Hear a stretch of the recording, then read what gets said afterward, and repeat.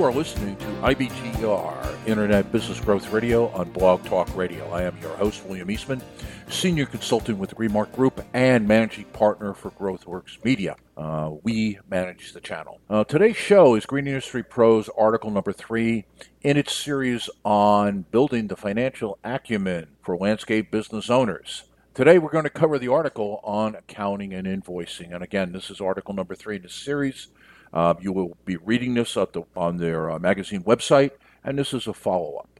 Just as a reminder, if this is your first time listening to podcasts, our goal is to expand on the article. It is almost impossible to cover any issue, especially issue related to finance, in less than 600 words. I will cover the information in greater detail and provide you a resource to pursue the topic further. And I will give you our toll-free number at the end of the broadcast. However, before we start, let's review the last 2 shows, since everything is in a series. Article 1, which was out 2 months ago, was on the critical owner reports, and basically what should you be reading as the business owner at a minimum, at least monthly, if not more often.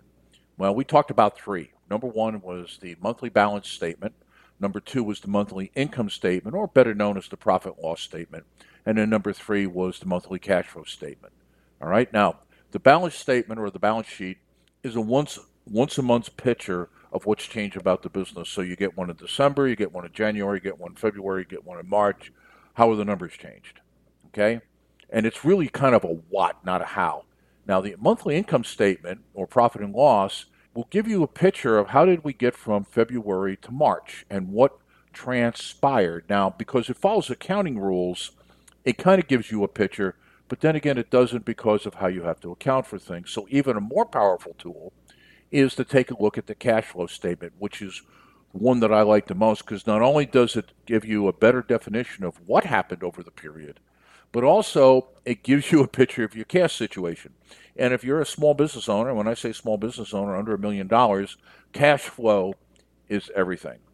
And then last month's article, article 2 was around staying profitable. The gist of that was how do I get everybody into the game by teaching them, and that's really the how, by teaching them how the company makes and loses money. This is one thing to do if you got to do it by yourself. It's far easier to get people in the company employed in the same direction. Now, I'm not saying you share everything. You tell them what you're making per day, per hour, per year, your profitability. I'm not saying you go to all the details, but if you expect them to help you manage the business better by reducing costs and increasing margins, then they got to know something. And what we talked about in Article 2 was what is the minimum they got to know and how do you teach that? Now today, Article 3 is kind of a mixture of 2 things. One is a big picture on accounting. And they're talking about the 2 different types of accounting. And I want to expand upon that because I want to make it clear that both of these are required if you're going to do anything that we talked about, especially in Article 2. You have to do this. And then also, let's start with the issue of getting money. And so let's talk about how do you handle and do invoices, all right? So given that, let's get into the article, all right? So here's a question that most business owners can't answer when I ask it. And at the Greenmark Group, we do a lot of small business consulting in the landscape industry.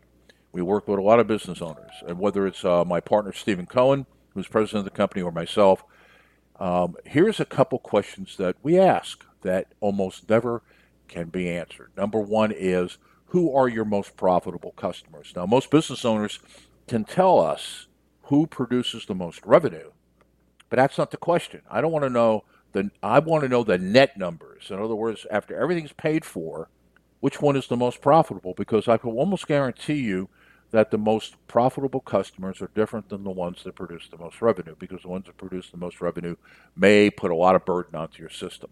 Okay? Same type of question. Which one of your products or services that you sell is the most profitable? And again, what I encounter with most business owners is that they can tell me which ones generate the most revenue, but not profitability. And then the third one, okay, is are our products and services correctly priced? And again, they can't answer that, which is both an internal and external metric. So those are critical questions. If you can't answer those, it is really tough to have a viable, successful company and more importantly, even more difficult to grow one. And so how do you do that? Well, you need to understand that there really are two types of accounting out there. Now, one of them you're very familiar with because if you're not doing it, the IRS or the state taxing agency is already banged on your door. It's called financial accounting. And it's what we talked about in Article 1. It is what produces balance sheets, income statements, profit and loss statements, etc. You've got to do this because the state requires it, the feds require it, the local require it. If you pay any taxes, it's going to be based upon this. Your withholding taxes are based on this, etc., etc., etc.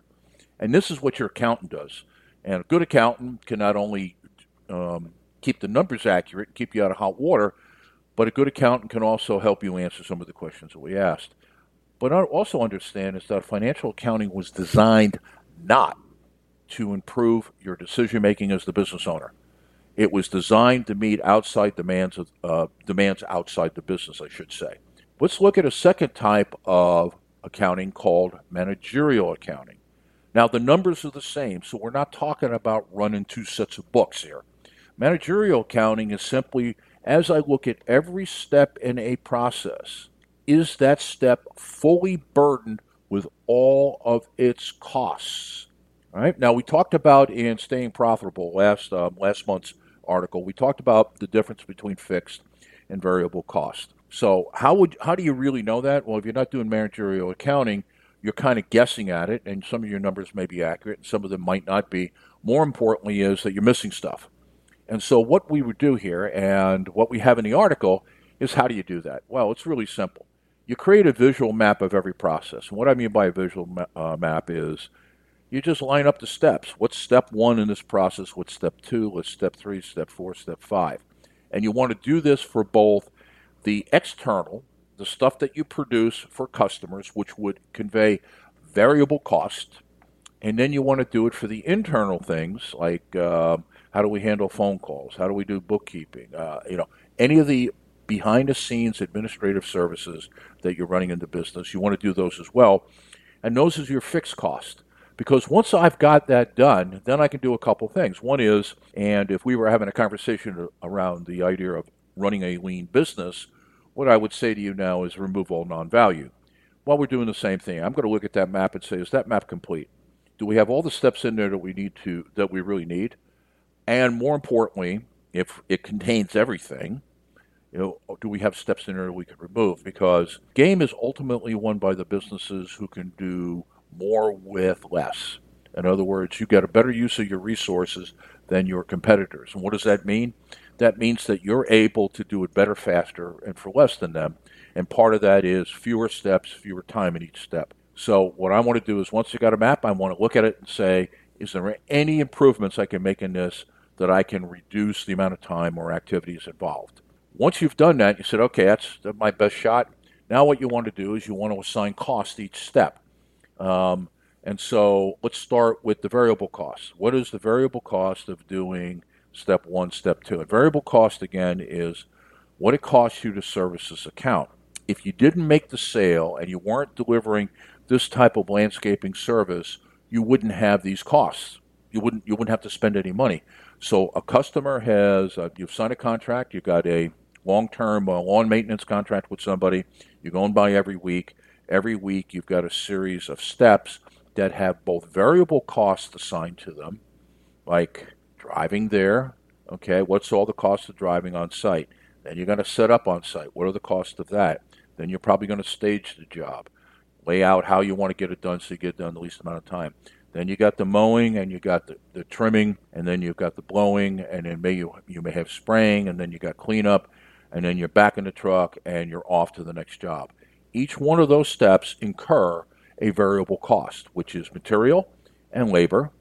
Okay, and so once you've got all that done, then you want to do is you want to say to yourself, okay, I want to assign now the fixed cost for running the business. So what a lot of us do, the simplest way of doing it, and it's reasonably accurate, is you go, for every hour I operate, it costs me this much in utilities, this much in rent, it's this much of salary or wages that I'm paying to, say, an executive assistant, and you assign fixed cost to each one of those, and suddenly what you've got is you know exactly what the job costs to do.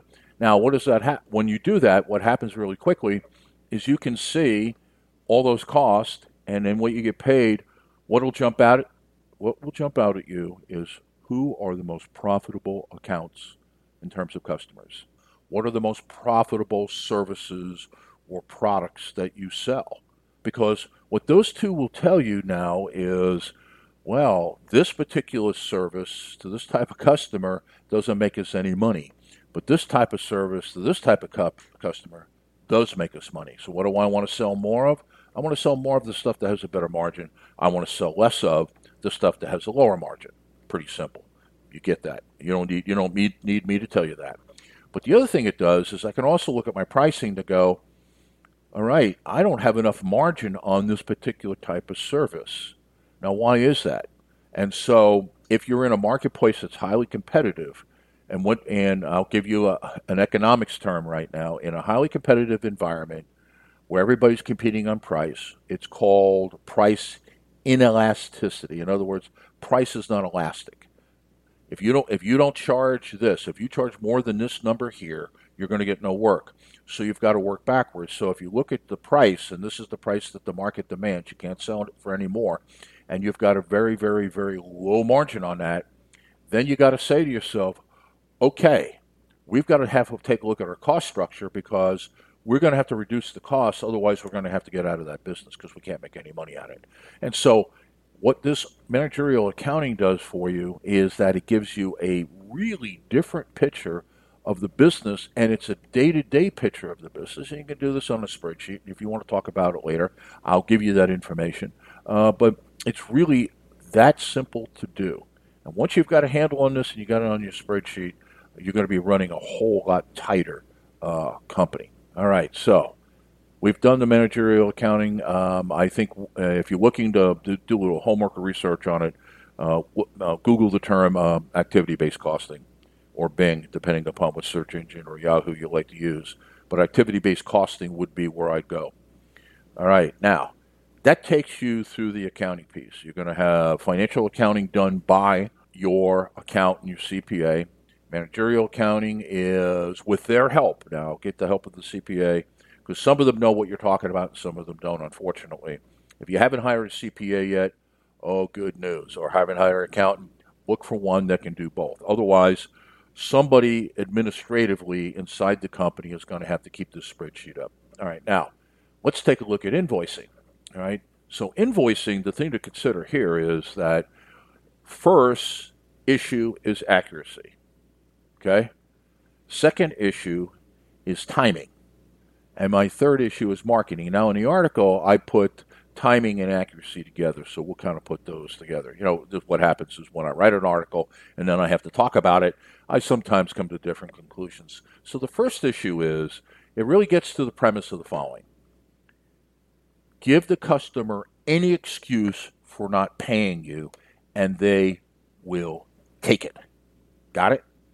Let me say that again, just so it sinks in. Give your customers any excuse not to pay you, and they will take you up on the offer. And so when I'm looking at invoicing, what I want to do is make sure that, number one, is that this is a solid piece of paper if I'm going to put it through snail mail.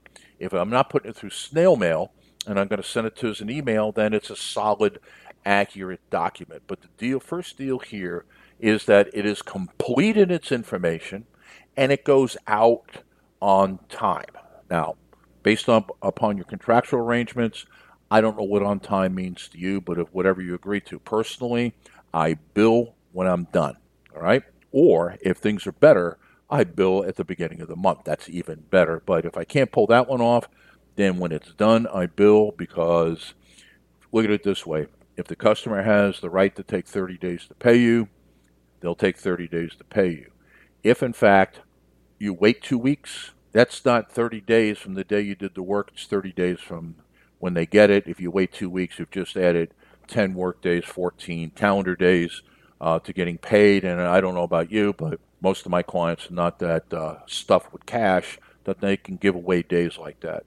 All right, so here's some things to consider. And this is just a real short list, a checklist to take a look at your invoicing. Number one is it always has a date. Now, if you've got software producing, if you've got accounting software and it produces a report, it will put a date on there. Now, I would recommend that that date, you not only have a date for when the invoice is being sent. So if you print it today, let's say we're doing this all electronically, we're going to send it through an email, like PayPal will do for you. One thing I want to make sure is that if it says today, it goes out today. Now, the other thing on date I want to make sure of is that if the service was done on a certain date, I want that someplace in the document. If it's next to the item or some other location, is that I'm going to send this out on the 11th of March, but the work was done on the 9th. Okay? Number two is that always address the invoice directly to the person who ordered your service. Now, this is not so bad in business because in business, that person typically there's a process in most companies. So if you're doing B2B, business to business sales, and you're doing commercial landscaping, then you know who your contact is in their accounting department. That's where you're sending it. Residential side, on the other hand, can get kind of weird because, if the wife ordered it, why are you sending it to the husband unless you were given specific orders to do so? Send it to the person who ordered the service so nobody is in doubt about what this is. You don't want the husband holding on to it for 4 or 5 days and finally saying to the wife, what is this? Or the other way around, okay? Always, number 3, include an invoice or a reference number on the document. And that gives you the ability to go back because if, for example, the customer says you weren't here on that date or you didn't do these services, you want the ability to go back and find it. And I guarantee you if you're going to be using the date as kind of your tracking number, you're not going to be able to pull that off. Now, that also says when you look at your work orders and how these jobs are being done, is there some sort of reference number on those documents? And there should be. All right? Make sure each line item, number 4, has a clear description. What you don't want to do is you want to put all the hidden costs in here.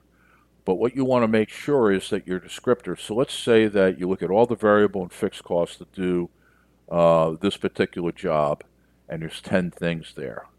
Well, maybe you split that into 2 items and give them a general description. Okay, we did this and we did this.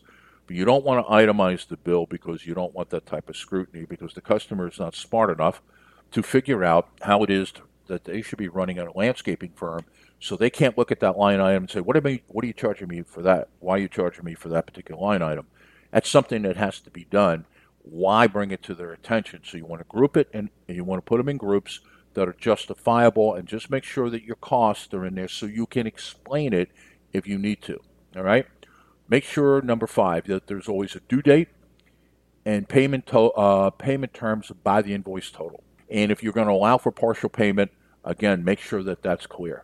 And I got to tell you right now, the more that you can go and do this electronically, unless you do this on paper, the better. Because if you do it electronically, they put the check in the mail. It takes 3 or 4 days to get to you. Maybe you don't get to the post office for a couple of days. Then you put the check in. It takes a couple of days to clear. You basically, I send them an invoice. They pay it with their credit card that date. If that's the deal I have. Other cases, I have their credit card on file. Even better. But we're talking, you're invoicing them, not just charging them. And so I want to make sure that all those terms are there. I talked about the payment options next to that, partial payment, full payment, etc. Okay? Now, we've talked about the accuracy and the timing. Let me kind of close out with the other pieces. Is there's probably no other piece of marketing collateral that they're going to review closer than this document, because I can guarantee you it's one that they read. You send them stuff in the mail, you send them emails, a lot of times they don't read it. So I don't want to add more items to the let's say we send it through the post service. I don't want to add more items to it. I want to use the invoice as a marketing tool. It's a piece of collateral. So one of the things I want to do is I want to include in there my statement about our commitment to customer service and how much they appreciate their business. So I want to make it clear to them is that we love the fact that we've got the right to invoice them, and we love the fact that we got a right to service their property. So if you're going to email this rather than send the email as a required read receipt. You can set up your email, whether it's Gmail, Outlook, or whoever you're using, that you can require on certain emails or certain accounts that that you get a receipt when it's read. Now, What's happening lately, and I happen to run a customer relationship management software package called Streak, which operates within Gmail. With Streak, I'm told the second it's open, but I would say to you, make sure that you get a receipt on it so that they can't say I didn't get it. Now, I still get it from customers, I didn't get it, but then I can have a little fun and say, well, then somebody's reading your email because Thursday at 2:41, somebody opened the email. And you only have to do that to them once or twice and they'll stop playing that game. Again, remember, give the customer excuse not to pay you. They will take you up on it, all right? Number 9, always follow up with the invoice prior to due date with a call to ensure the customer understands everything that's there. Now, the last place I did as a turnaround, this is one of the first things I did because they were way, way, way, way in the hole financially. And part of it was their accounts receivable average. We're in the high 40s, around 48 days of accounts receivable. And that's just crazy. So I took all of the administrative staff every Thursday afternoon, and what they did is they called everybody. So you had 2 lists. One, who was billed this week, and you called them, and you followed up to say, hey, you got it? Any questions? Is it accurate? Blah, blah, blah. In other words, what you want to do is them tell you it's perfect. Now, you may want to follow up with a question of, do you foresee any problems with paying us on time? I wouldn't do that with a customer that pays on time. But if I had somebody that's constantly late, I might nicely say that, and I probably would say it nicer than I just did. But the point is I would inquire about it. But here's the deal. If you don't follow up on those invoices, you don't get a read receipt, you don't follow up on the invoices, what's going to happen is you're going to expect a payment on a certain date and you're not going to get it. This is your way of making sure you get paid on time. And then I would recommend respond with a thank you note. And you can do this with email or by mail after the payment is received. You can easily set up a program to send out a personalized note saying, thank you very much, we appreciate your business, etc., etc. So those are the 10 things you can do to make sure that your invoicing is accurate, on time, and you use it as powerful marketing collateral. Now, next article, Article 4 for Green Industry Pros, is that we're going to be building on the ABC approach to accounting, and based upon that, how do you build and execute a budget? This is absolutely critical. All the companies that I work with, one of the things that I have noticed over the years is that they do not have the ability to build budgets, and they don't operate from a budget. And so what happens in that particular setting, and it's really difficult, is that they budget by what we call replacement. In other words, you spend no money until you replace it. And you can't take advantage of any opportunities. And if you're really going to get the employees involved with the business, what you're going to have to do is you're going to have to get them in there. All right, so that's it. Now, you want more information about this, you want to discuss this further, I'm here for you. So William Eastman, the Greenmark Group, here's our phone number, 833-784-7336. That's 833-784-7336. Or Are You Green? Are You, Green, will get you there. All right. Thanks for listening. Looking forward to talking to you next